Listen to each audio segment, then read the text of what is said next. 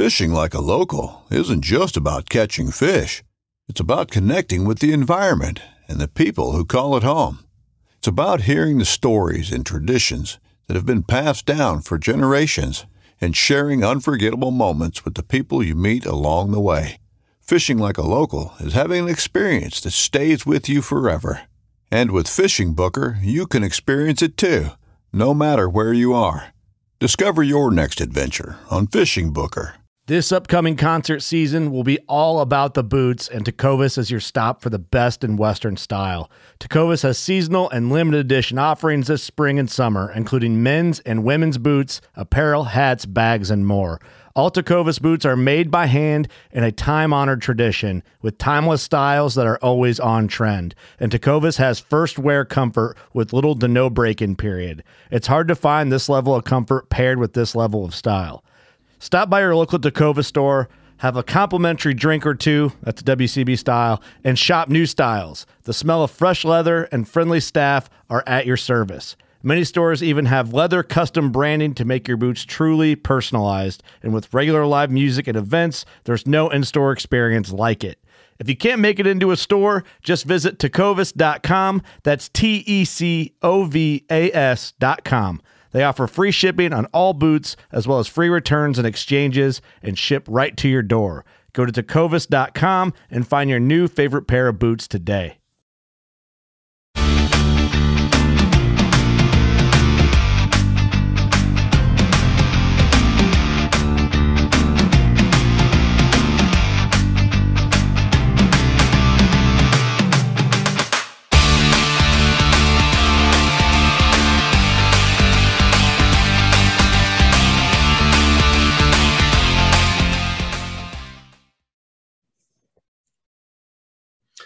All right, I'm Chris Avina with American Outdoor News, and today we have somebody who's had a celebrated career in the professional shooting sports. She's held both national and world titles multiple times. Please welcome Miss Julie Golob. Julie, thank you so much for coming on. Oh, thanks for having me, Chris. You were always so accommodating, I got to say. I try. Now, you started shooting at a very young age, which is, well, for me in New York is a little uncommon, but how did you get started? So I'm a daddy's girl. So I grew up hunting and fishing and hanging out with him on the range as a young girl. And it's something that I fell in love with. I fell in love with the people of the shooting sports. They became an extended family for me. And so it wasn't long before I decided that, you know, all of these people are having so much fun and they're so supportive and amazing that I need to do this too. And I shot my first competition at the age of 14. So wow. It was young. I mean, some kids are starting even younger these days. We all look back and go, wow, I wish. Yeah, it was an amazing experience just sharing that at a time, you know, when 14-year-old girls are thinking about being rebellious and everything else. My best friend was my dad, and we had just a great relationship. That's great. Family is so important, especially today. You don't have the family unity like we had when I was growing up, when you were growing up. It's a little different. Yeah, definitely. But so you started when you were 14. Yes. When did you get your first sponsorship? Oh gosh. Well, it's kind of funny actually. I started to turn some heads in competition because one, there weren't very many girls shooting, you know, on the range. Yep. And two, I was getting pretty good. And so my first sponsor was actually Smith & Wesson. And it's funny because how everything comes full circle. They're, you know, who I represent now.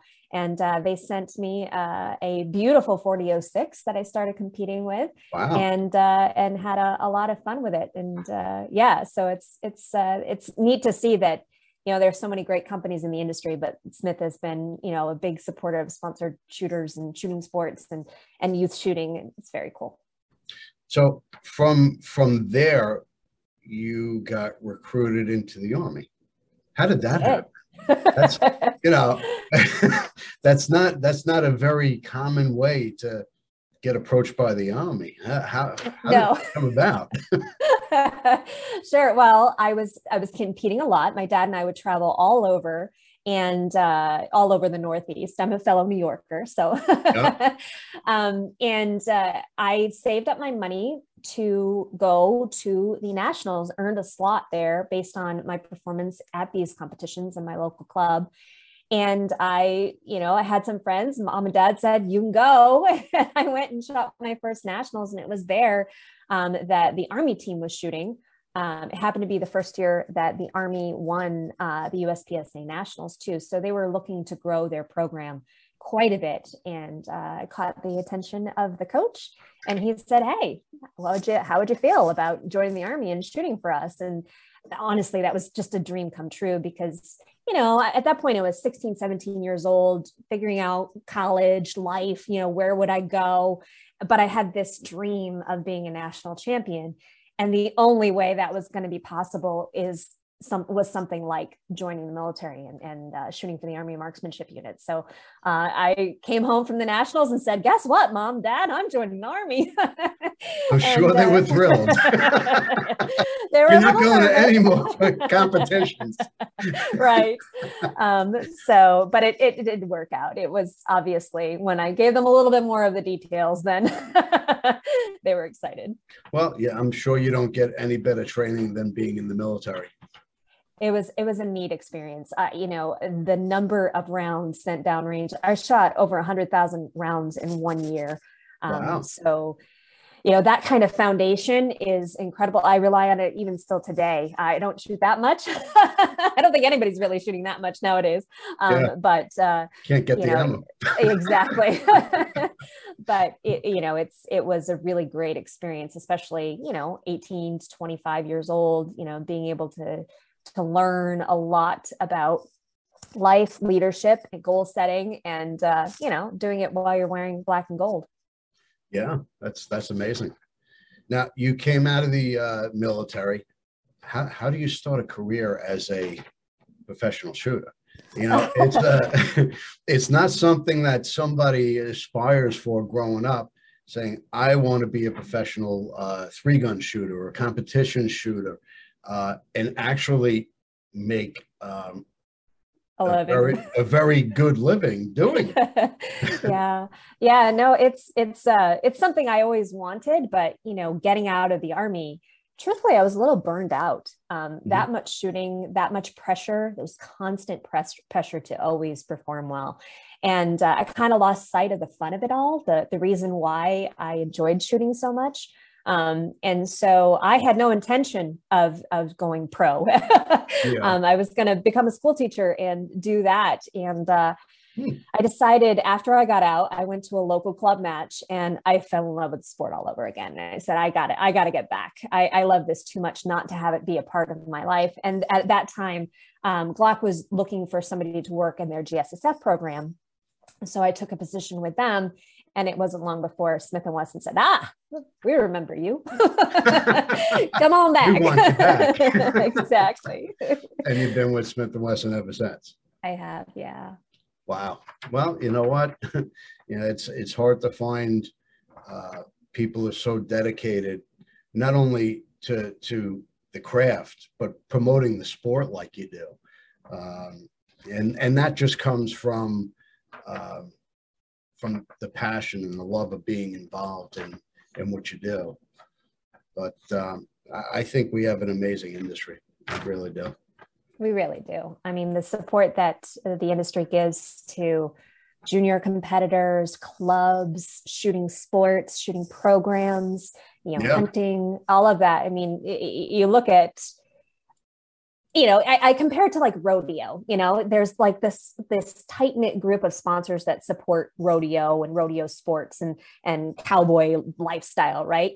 Well, with the firearms industry, I think it's even bigger. They support not only the competition aspect and shooting, but like a lifestyle choice that, people can be responsible and, really take their life, seriously and want to be willing to protect it and others. So it's a really cool thing. It is. It really is. Now, you have so many medals, gold, silver, bronze. I mean, you've really had a celebrated career. What's next for you? Oh, there's still a few matches that I want to do well, a few perfect scores that I want to achieve. I'm focusing a lot on action pistol, which is Bianchi Cup. So that's a big focus for me because it's one of the things I haven't checked off the list yet. But that's just it. I mean, there's so many opportunities within the shooting sports. Even if you get tired at one, you can jump on and try something new. You know, if you're a speedy action shooter, go shoot some bullseye, go try shooting some clays, you know, something like that. There's tons of different opportunities out there. So even if you are feeling a little overwhelmed or burnt out, you know, sometimes hitting a refresh button on a new sport is just what you need. Well, why don't you explain what you're doing now? Because I think the average person really doesn't have a grasp of what shooting sports are about. Sure. So right now my focus is action pistol, which is kind of bullseye meets speed. So it's a draw from the holster sport.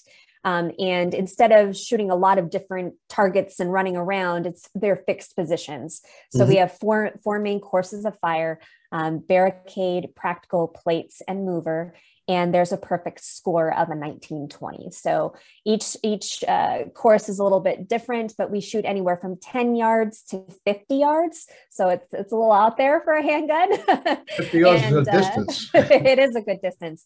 And on the target, the center of the target is a 4-inch X ring. So our goal is to hit, that 10 ring every single time and get as many X's as possible. And it's one of those sports that's a very personal sport, you know, versus a lot of run and gun sports that you may see out there, like 3-gun or USPSA and IDPA, where everything is constantly changing and you're kind of comparing your score against other people. Because there is a perfect score in Bianchi and action pistol, you're really focusing on your own ability and yourself. So it's really neat. I enjoy it a lot. So what you're doing now, how does that differ from 3-gun? So 3-gun is obviously more firearms. So you've got a rifle, pistol, and shotgun. And it focuses less on the gun handling aspects. So in 3-gun, you're going to be drawing, reloading on the move, whatever with whatever, platform that you're using at the time. It's a very physical sport. And depending on the flare of it, you could be shooting targets out to 1,000 yards, or everything could be super close and speedy. Whereas that action pistol sport, everything is very fixed. This is your target, your 2 targets at the 10-yard line, and you will shoot them X number of times, and that is it. So, if you enjoy free shooting sports, like where you can do anything and you have problems to figure out and you try to test yourself, stuff like 3-gun, USPSA, IDPA, that'll be your go-to. But if you like something that's very specific and regimented, action pistol and steel challenger are very good options, and rimfire challenge too. I just a plain old target shooter. Yeah, no, that's great. But that's just it. I mean, you can borrow from some of these shooting sports and just, kind of like, oh, well, I'm going to try this new target. I'm going to see how they shoot this steel or whatever in your everyday, day-to-day kind of goals that you want to set for yourself, or dry fire or whatever. So it's neat. It's cool. Well, you've definitely broken down barriers as a woman in the sport. How has that advanced, say, in the past 5 years, women in shooting sports? It's funny. A lot of people think that shooting sports in the industry have been so gruff, male dominated, little lady kind of things. And not really. I haven't found that to be the case. A couple people, you have a few outliers here and there that you're going to find. But I think that, being young and getting started in having that extended family in the shooting sports, and then making it a career, being able to show women that this is fun, this is rewarding in so many different ways, whether you just want to learn how to carry or if you want to become a national champion. And seeing so many more women and girls, especially over the last 5 years, is just, it's blown up, right? We have so many female pro shooters now. We have so many women that are not even pro shooters, but are just supporting a Second Amendment lifestyle and a level of proficiency and carrying and all of that. It's really neat to see. How is it being a veteran in the sport at such a young age and having some new hot shot coming onto the scene. You're like, it's funny. Most of the hot shots that you see are very respectful. They've grown up. That's the thing about, the shooting. When you're on a range, you have rules.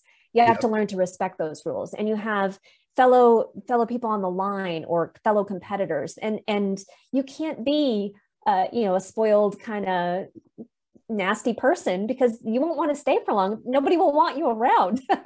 So True. it's really a neat thing, because even the kids that are pushing the envelope, they have aspirations to do what you do, and so they're very respectful, and they're little sponges, which is it's great. That's how we keep building this legacy. Well, you've certainly earned that.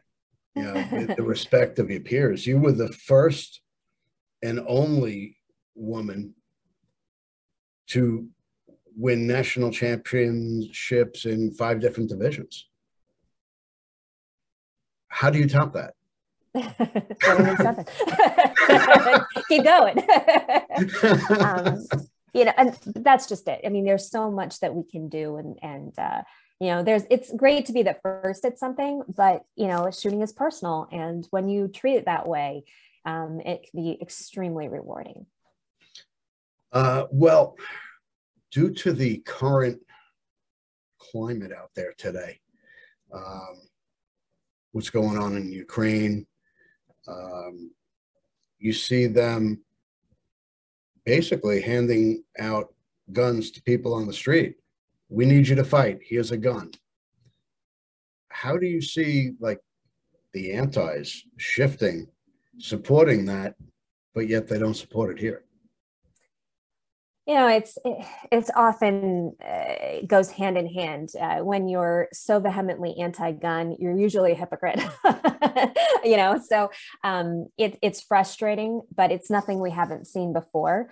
I'm so glad that people in Ukraine and people here in the United States are taking their own safety, their own defense in their own hands, and they're learning and they're doing what they need to do. And thanks to the internet, and thanks to people having podcasts and people training on the internet and people, sharing things through social media, we have an accepted community, where it used to be when I started, we didn't talk about shooting sports beyond the range, because it was New York. It was during the assault weapons ban. It was like Fight Club.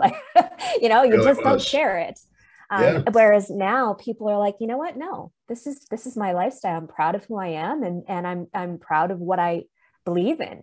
And so those kind of situations, I think, are helping. And, and that's what changes hearts and minds in the end, when people really put themselves in other shoes. So we'll just have to see how it goes. Well, last year alone, I think we had 5 or 7 million brand new first-time gun owners. That's crazy. That's a huge number. That is. And I'm looking forward to seeing more of it. I know people firsthand that never handled the firearm in their life, and they saw what was going on in our country, riots and burning businesses, and just the craziness that went on in 2021. And they say, you know what, I gotta protect my family. Yes. And they went out, they bought something, whatever they could. Yeah. Now, we've always had a lobbying arm to support our rights. And I know, as we discussed, there's only so much you can say. You've been on the board of the NRA, and you're bound legally to what you can and cannot say.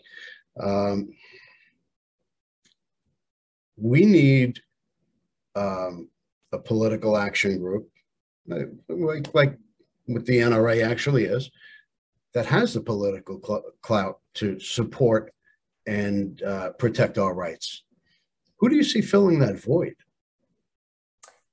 Gosh, there's a lot of people doing great work. Second Amendment Foundation, Firearms Policy Coalition, the NSSF's PAC. There are a lot of groups out there that are stepping in to make sure that the industry is represented and that the people are represented rather. The thing is, though, what we've seen over the past couple of years is that our voices matter when it comes to how we protest, how we speak, how we share things on social media, how we purchase. And so even if you're frustrated with not seeing what you want to see in Washington, you have a voice and you have a vote. And these things truly matter. And it's good that we're seeing so many more people step up and realize that they have a responsibility, a civic responsibility in how they act. And that's a very good thing.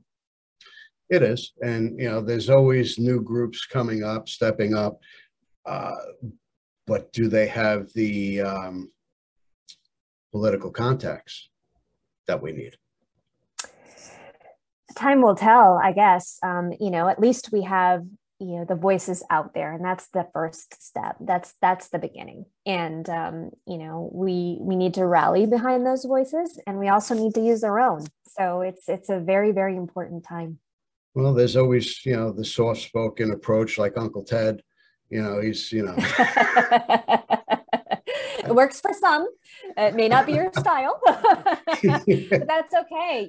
It's okay. Everybody has their own way of communicating and reaching out and connecting with people. And we need to remember that this is what binds us together. Now, do you see New York, in New York, being a former New Yorker, I know you're not here anymore, right? You're one of the smart ones. They actually had made it to the Supreme Court, trying to overturn some of the gun laws, which was a big step for us. Huge. Do you ever see the SAFE Act being overturned?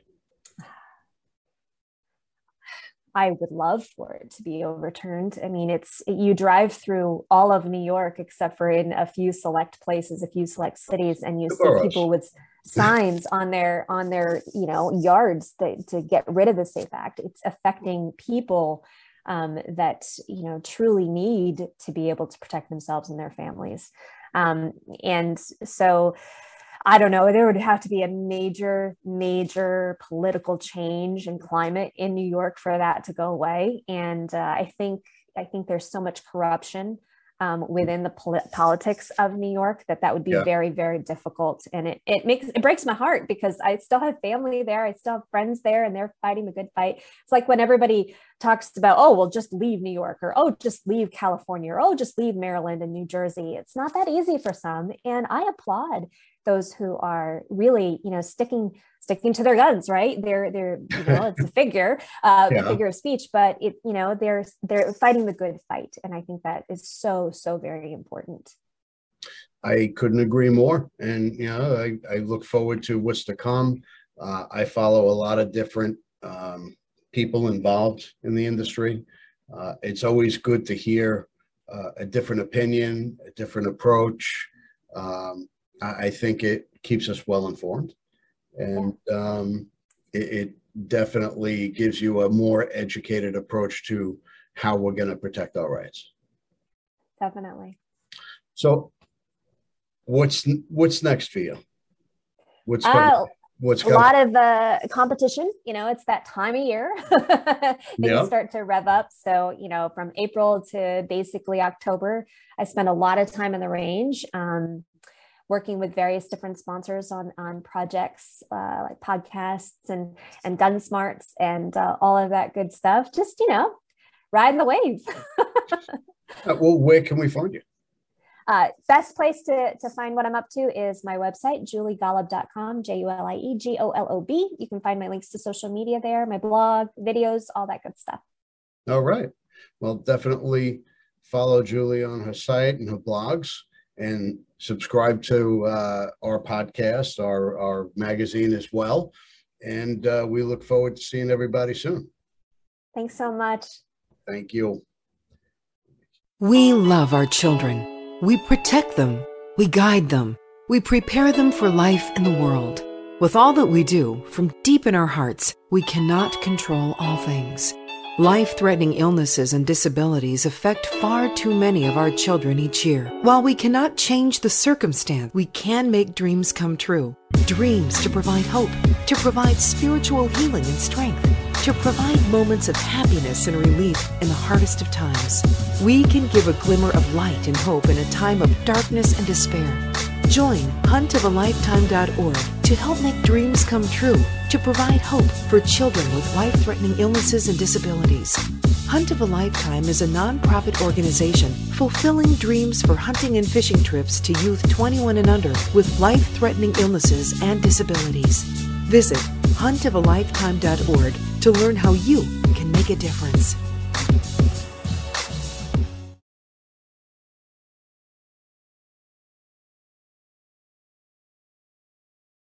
In Wild Country, rules were not created by man. Don't miss Wild Country, Wednesdays from 7 to 11 p.m. Eastern.